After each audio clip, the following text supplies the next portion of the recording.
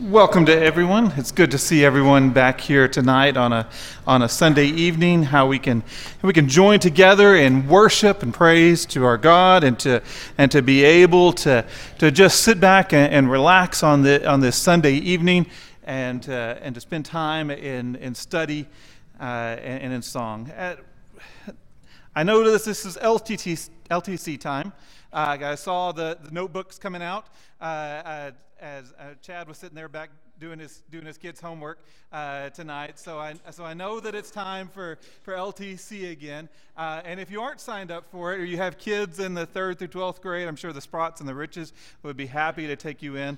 My wife and I did that ministry for several years here at Oldham Lane, and just I know that it's very beneficial to the kids as they continue to grow up and learning that. This year they're studying the life of Moses, so they're covering all the way from Exodus to through Deuteronomy and the stories that go through that. And I want to take one of the stories that comes from there as we take a look at this tonight.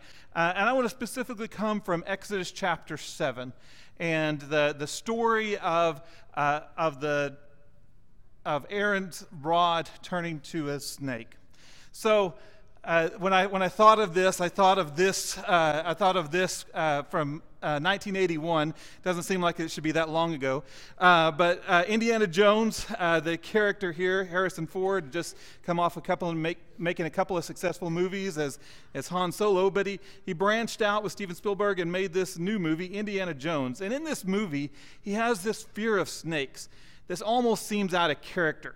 Our very first introduction of the hero in the Raiders of the Lost Ark, it sets up Jones as a fearless adventurer, one that is calm, collected, and quick with a bullwhip that he carries around with him. Within the first few minutes of the film, Jones is dodging booby traps, leaping over a bottomless pit, outrunning a huge boulder, and makes his escape to a waiting seaplane while narrowly avoiding being shot with poison blow darts by a tribe. Jones allows himself to relax until the seaplane pilot's pet snake Reggie starts crawling up towards him. And in this, he starts getting very uncalm, just like he was for the first few minutes of the movie, to the point of being anxious and starting to yell at the pilot. The fear of snakes, known as ophidiophobia, I'm not sure I pronounced that right, is one of the most common fears of people. In 2022, there was one poll that placed it as one of the top fears for Americans. Nearing 1/3 of all adults have some fear of snakes. And 2/3 of those who do have a fear them a lot. They become paralyzed at the sight of a snake. And in this movie, it's kind of justified because this quote comes from a scene when the roof of the Well of Souls is moved away. The character Salah notices that the floor of the chamber seems to be moving. And you can see the "I hope I'm wrong" look come across Jones's face as he takes a torch and drops it to the ground. And his fears are realized. The floor is littered with deadly snakes, prompting the iconic line, "Snakes? Why did it have to be snakes?"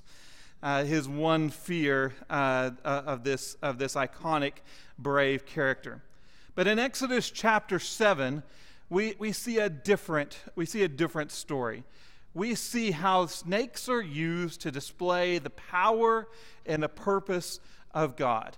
And as we take a look at this story in Exodus chapter 7, let's read through that real quick, and then we're going to dive deep into this story and some of the potential messages for us as individuals and how we can continue to grow from this. From Exodus chapter 7, beginning in verse number 1. And the Lord said to Moses, "See, I have made you like God to Pharaoh, and your brother Aaron shall be your prophet. You shall speak all that I command you, and your brother Aaron shall tell Pharaoh to let the people of Israel go out of his land. But I will harden Pharaoh's heart. And though I multiply my signs and wonders in the land of Egypt, Pharaoh will not listen to you. Then I will lay my hand on Egypt and bring my host, my people, the children of Israel, out of the land of Egypt by great acts of judgment.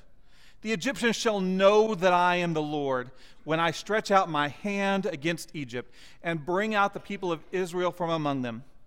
Moses and Aaron did so. They did just as the Lord commanded them. Now Moses was 80 years old and Aaron was 83 years old when they spoke to Pharaoh.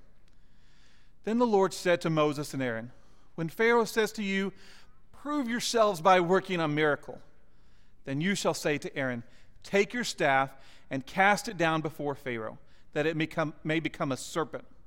So Moses and Aaron went to Pharaoh and did just as the Lord commanded. Aaron cast down his staff before Pharaoh and his servants, and it became a serpent. Then Pharaoh summoned the wise men and the sorcerers, and they, the magicians of Egypt, also did the same by their secret arts. For each man cast down his staff, and they became serpents. But Aaron's staff swallowed up their staffs.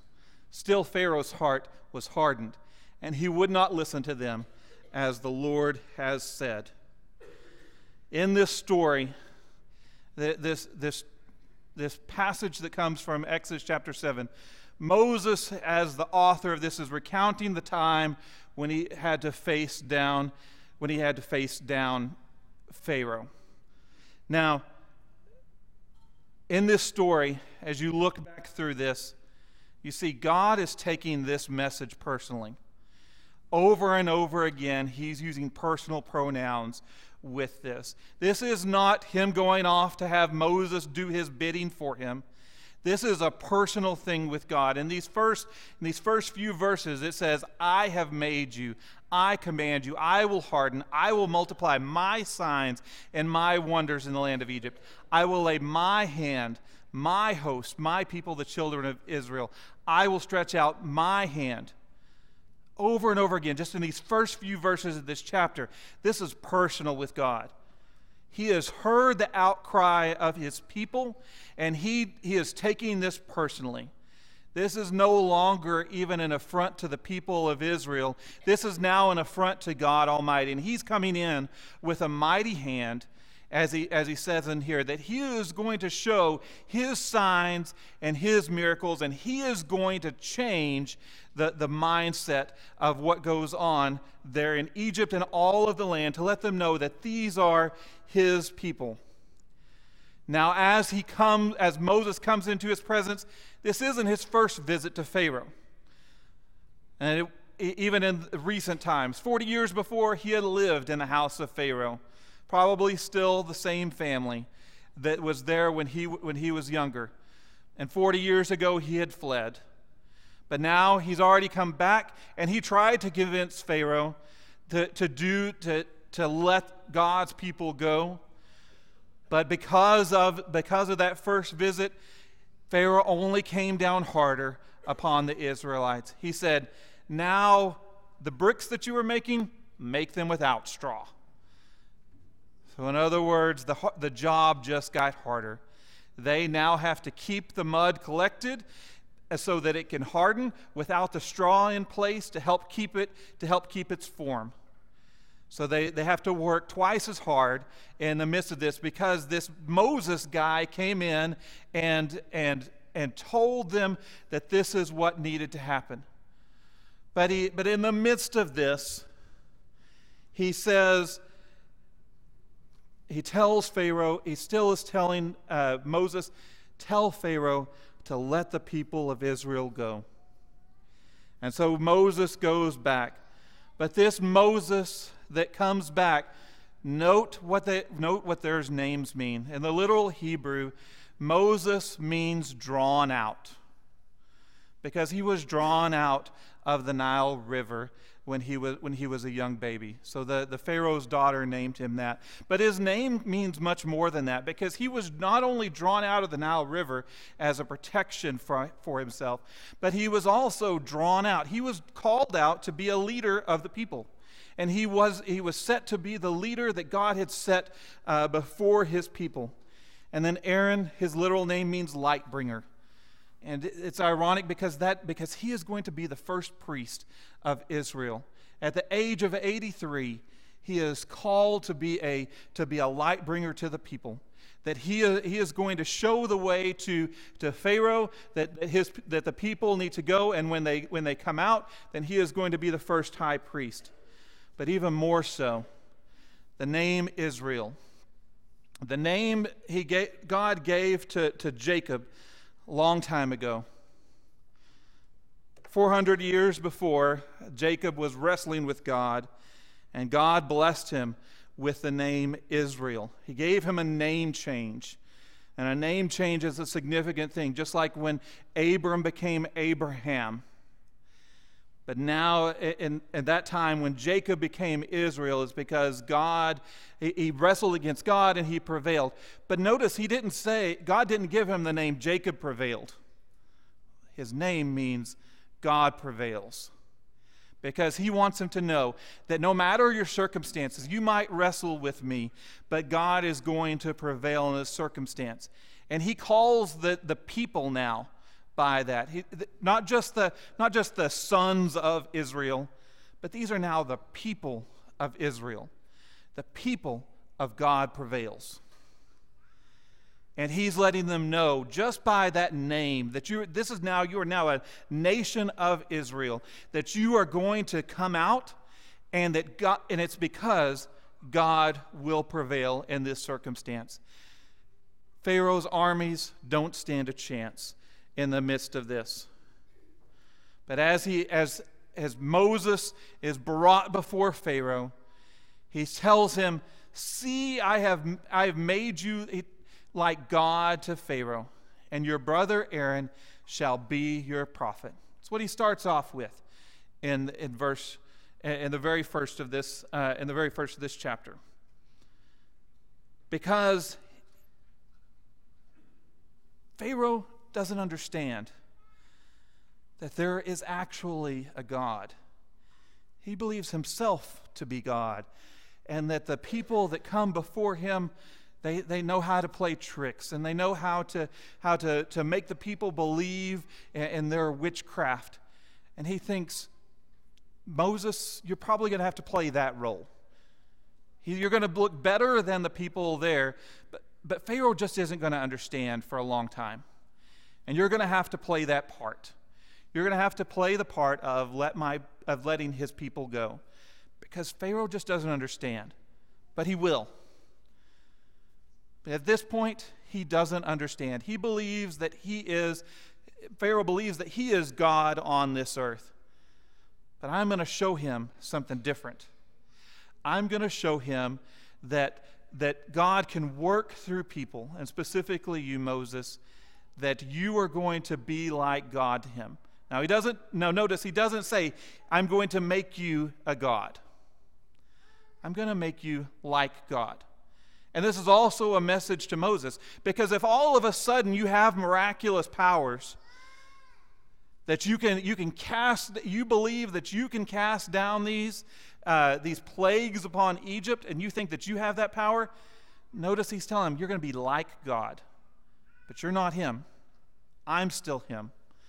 That God who sits on high, Jehovah who sits on high, is still the God of the universe. And you're going to represent me to him.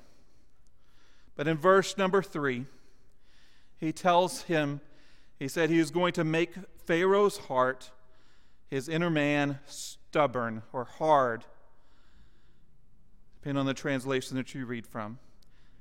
But God, it says that God hardened Pharaoh's heart. And that's always a troubling thing for us. It's like, why didn't he just soften it? If he can harden it, why didn't he just soften it and let them go at the very beginning? But you have to look at, where was Pharaoh to begin with? We don't know the state of where Pharaoh was at before. Pharaoh, as I said before, believed that he was God. And if he was just to let people go without a change in attitude, what will that represent? And we see that it's not just even a state, as we take a look at him going through the 10 plagues over these next 8 chapters. He put his own pride and his own selfishness before the needs of his people.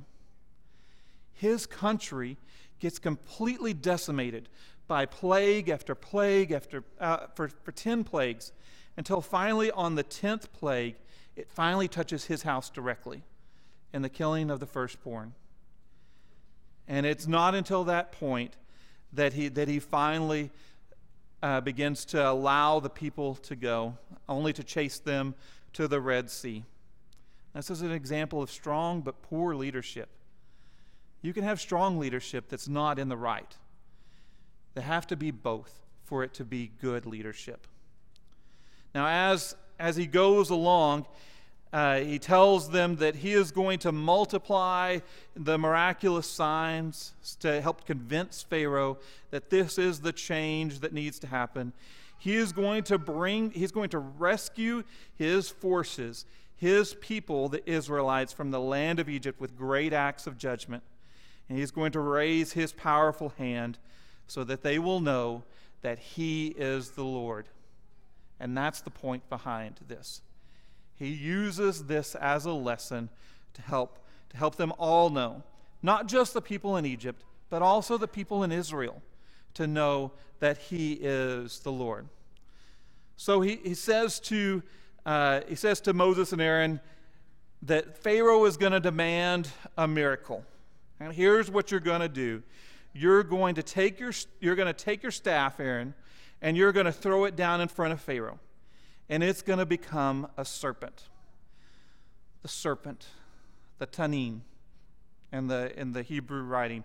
Now, this is a different word than is used in chapter 4.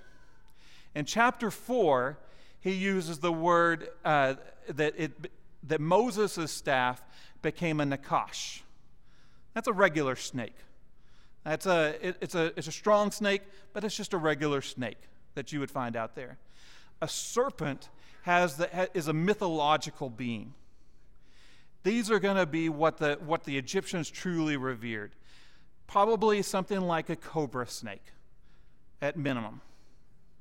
But it became something powerful. In chapter 4, we see that he gave this sign of the Lord's power. And it says, Then Moses answered, But behold, they will not believe me or listen to my voice, for they will say, The Lord did not appear to you. And the Lord said to him, What is that in your hand? He said, A staff. And he said, Throw it on the ground. So he threw it on the ground, and it became a serpent. And Moses ran from it. Now, think back to chapter 7, what we just read. In chapter 4, when God told him to throw this on the ground, this is just after the burning bush. He's standing before God in a bush that doesn't consume. And God's trying to convince him, here's what you're going to do to convince the people to believe in me. And he tells him to throw his rod on the ground, and when he throws his rod on the ground, it becomes a nakash, a snake. And what does Moses do? He flees from it. He runs. But God gives him the courage to come back to it. He tells him to take, the Lord said to Moses, Put out your hand and catch it by the tail. So he does. He puts out his hand, and he caught it, and it became a staff again in his hand. That they may believe that the Lord, their God of their fathers, the God of Abraham, the God of Isaac, and the God of Jacob, has appeared to you. This is going to be one of the signs that you are going to give. When Moses was challenged by God to face Pharaoh, Moses questioned why Pharaoh would pay any attention to him. In response, God had Moses throw his staff down. The staff immediately turned into the snake. When Moses picked up the staff again, it turned to its original wooden form. And when he calls again here in chapter 7, he said, it's challenged by Pharaoh and his sorcerers. This time Yahweh called on Aaron to throw down his staff, and he turned it into a tanin. But why did they do this? To let them know that this is what needed to happen, so that they could believe. In verse 30, skipping down to the end of the chapter, Aaron spoke all the words that the Lord had spoken to Moses, and did the signs in the sight of people. And the people believed. And when they heard that the Lord had visited the people of Israel, and that he had seen their affliction, they bowed their heads and they worshiped. Yahweh could turn a staff into a snake and turn the snake back into a staff. The snake has no power, but God had complete power over it. In the garden, we see the serpent, but even in that, God is the one with ultimate power. The miracle of turning wood into the serpent was the inspiration that Moses needed to give him the strength to face Pharaoh. Yahweh is the God of life. He's not and the God of order. He's not the God of chaos. He's not the God of disorder. He's not the God of death. That's Satan. And Satan wants us to believe that he can transform us and he can give us what we need. But that's a lie. It's not the truth. In verse 10, we see Moses and Aaron went to Pharaoh and did what the Lord had commanded them. Aaron threw down his staff before Pharaoh and his officials, and it became a serpent. So Pharaoh called his wise men, his skillful, shrewd men, not the wise men we see at the Magi, but the sorcerers who practice witchcraft, and the Egyptian magicians. Those are people who just have sleight of hand and to be able to trick, more like a court jester than anything else. And they did the same thing with their magic. They used secret arts, enchantment to do this. But what were the magicians and the wise men able to do? They were able to create that lie. They were able to turn a staff into a snake. But were they able to change it back? No, only God can create order out of disorder. And when we see this, that's the difference between transformed by God and transformed by a magician. When we try and take the world's solutions to our problems, when we try and reach out for the solutions that we see in the world that we think are good things versus looking at what is the good thing from God and following after His plan, all we're going to get is disorder. But God calls us to follow after Him. He gives us word for word what He wants us to do, and we worship Him because of that. They threw down their staffs in verse 12 and became serpents, but then Aaron's staff swallowed up their staffs. They were not only able to transform back to a staff, but God's staff, the staff that He used through Aaron, was more powerful than Pharaoh's staffs. And why is that important? Because Satan's magic is only a cheap copy of what God has. He'll try and show you good things, but it's only a cheap substitute for what we need. Now, it also says that it was swallowed up. And there's 2 times in this Exodus story that word balah for swallowed up is used. It's at the beginning and at the end of the plagues. And this story of being swallowed up by the power of God is important because it bookends the 10 plagues. You see, in chapter 7, the protectors of Pharaoh were swallowed up. The snakes in Egypt were the protectors of Pharaoh. You'll see them emblazoned on their crowns, on their headpieces, because they were their protectors. But God was able to swallow up Pharaoh's protectors. And then in chapter 15, at the end of the 10 plagues, when they're in the Red Sea, they come and there's the swallowing up of Pharaoh's army. In chapter 15, verses 11 and 12, Miriam says, "Who is like you among the gods, O Lord, glorious in splendor, performing great wonders? You raised your right hand, and the earth swallowed our enemies." This bookend of this is that God is in control. In the midst of what looks like chaos, God is always in control, and His power is greater than anything else. But even after seeing this, in verse 13, Pharaoh's heart, however, remained hard. It remained resolved. He refused to listen, just as the Lord had predicted. And thus begins the 10 plagues. that attempt to soften the heart of Pharaoh. And for the first two plagues, the plague of water to blood and the plague of frogs, the magicians can even duplicate what's happening, but they can't transform it back. Same as with the staff. But even after that, it just the next plague, the plague of gnats, they can't even duplicate it. And then after that, they don't even try. After 10 country-destroying plagues, Pharaoh finally relents, but not until it touches his family. So what does this mean to us today as New Testament Christians? And Paul comes back in Romans chapter 9 and uses a quote from Exodus chapter 9, and he says, "For he says to Moses, I will have mercy on whom I have mercy, and I will have compassion on whom I have compassion. So then it depends not on human will or exertion, but on God who has mercy. For the scripture says to Pharaoh, for this very purpose I have raised you up, so that I might show my power in you, and that my name might be proclaimed in all the earth."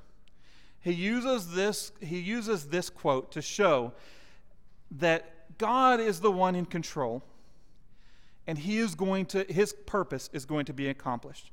Proverbs 19:21 says that many are the plans in the mind of a man, but it is the purpose of the Lord that will stand. No matter what we try and do, God's purpose is going to be accomplished.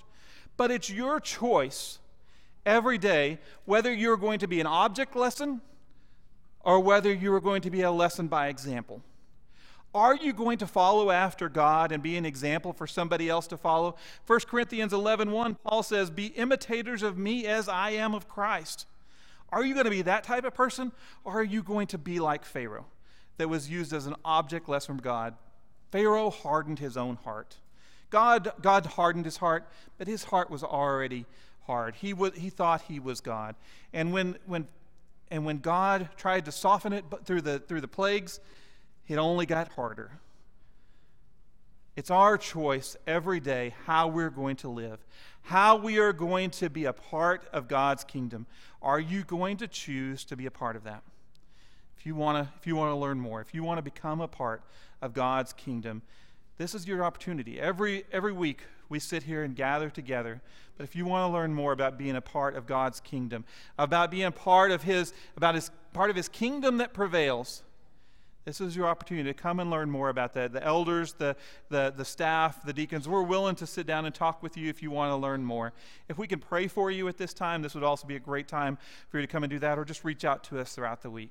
Let's come now as we stand and sing.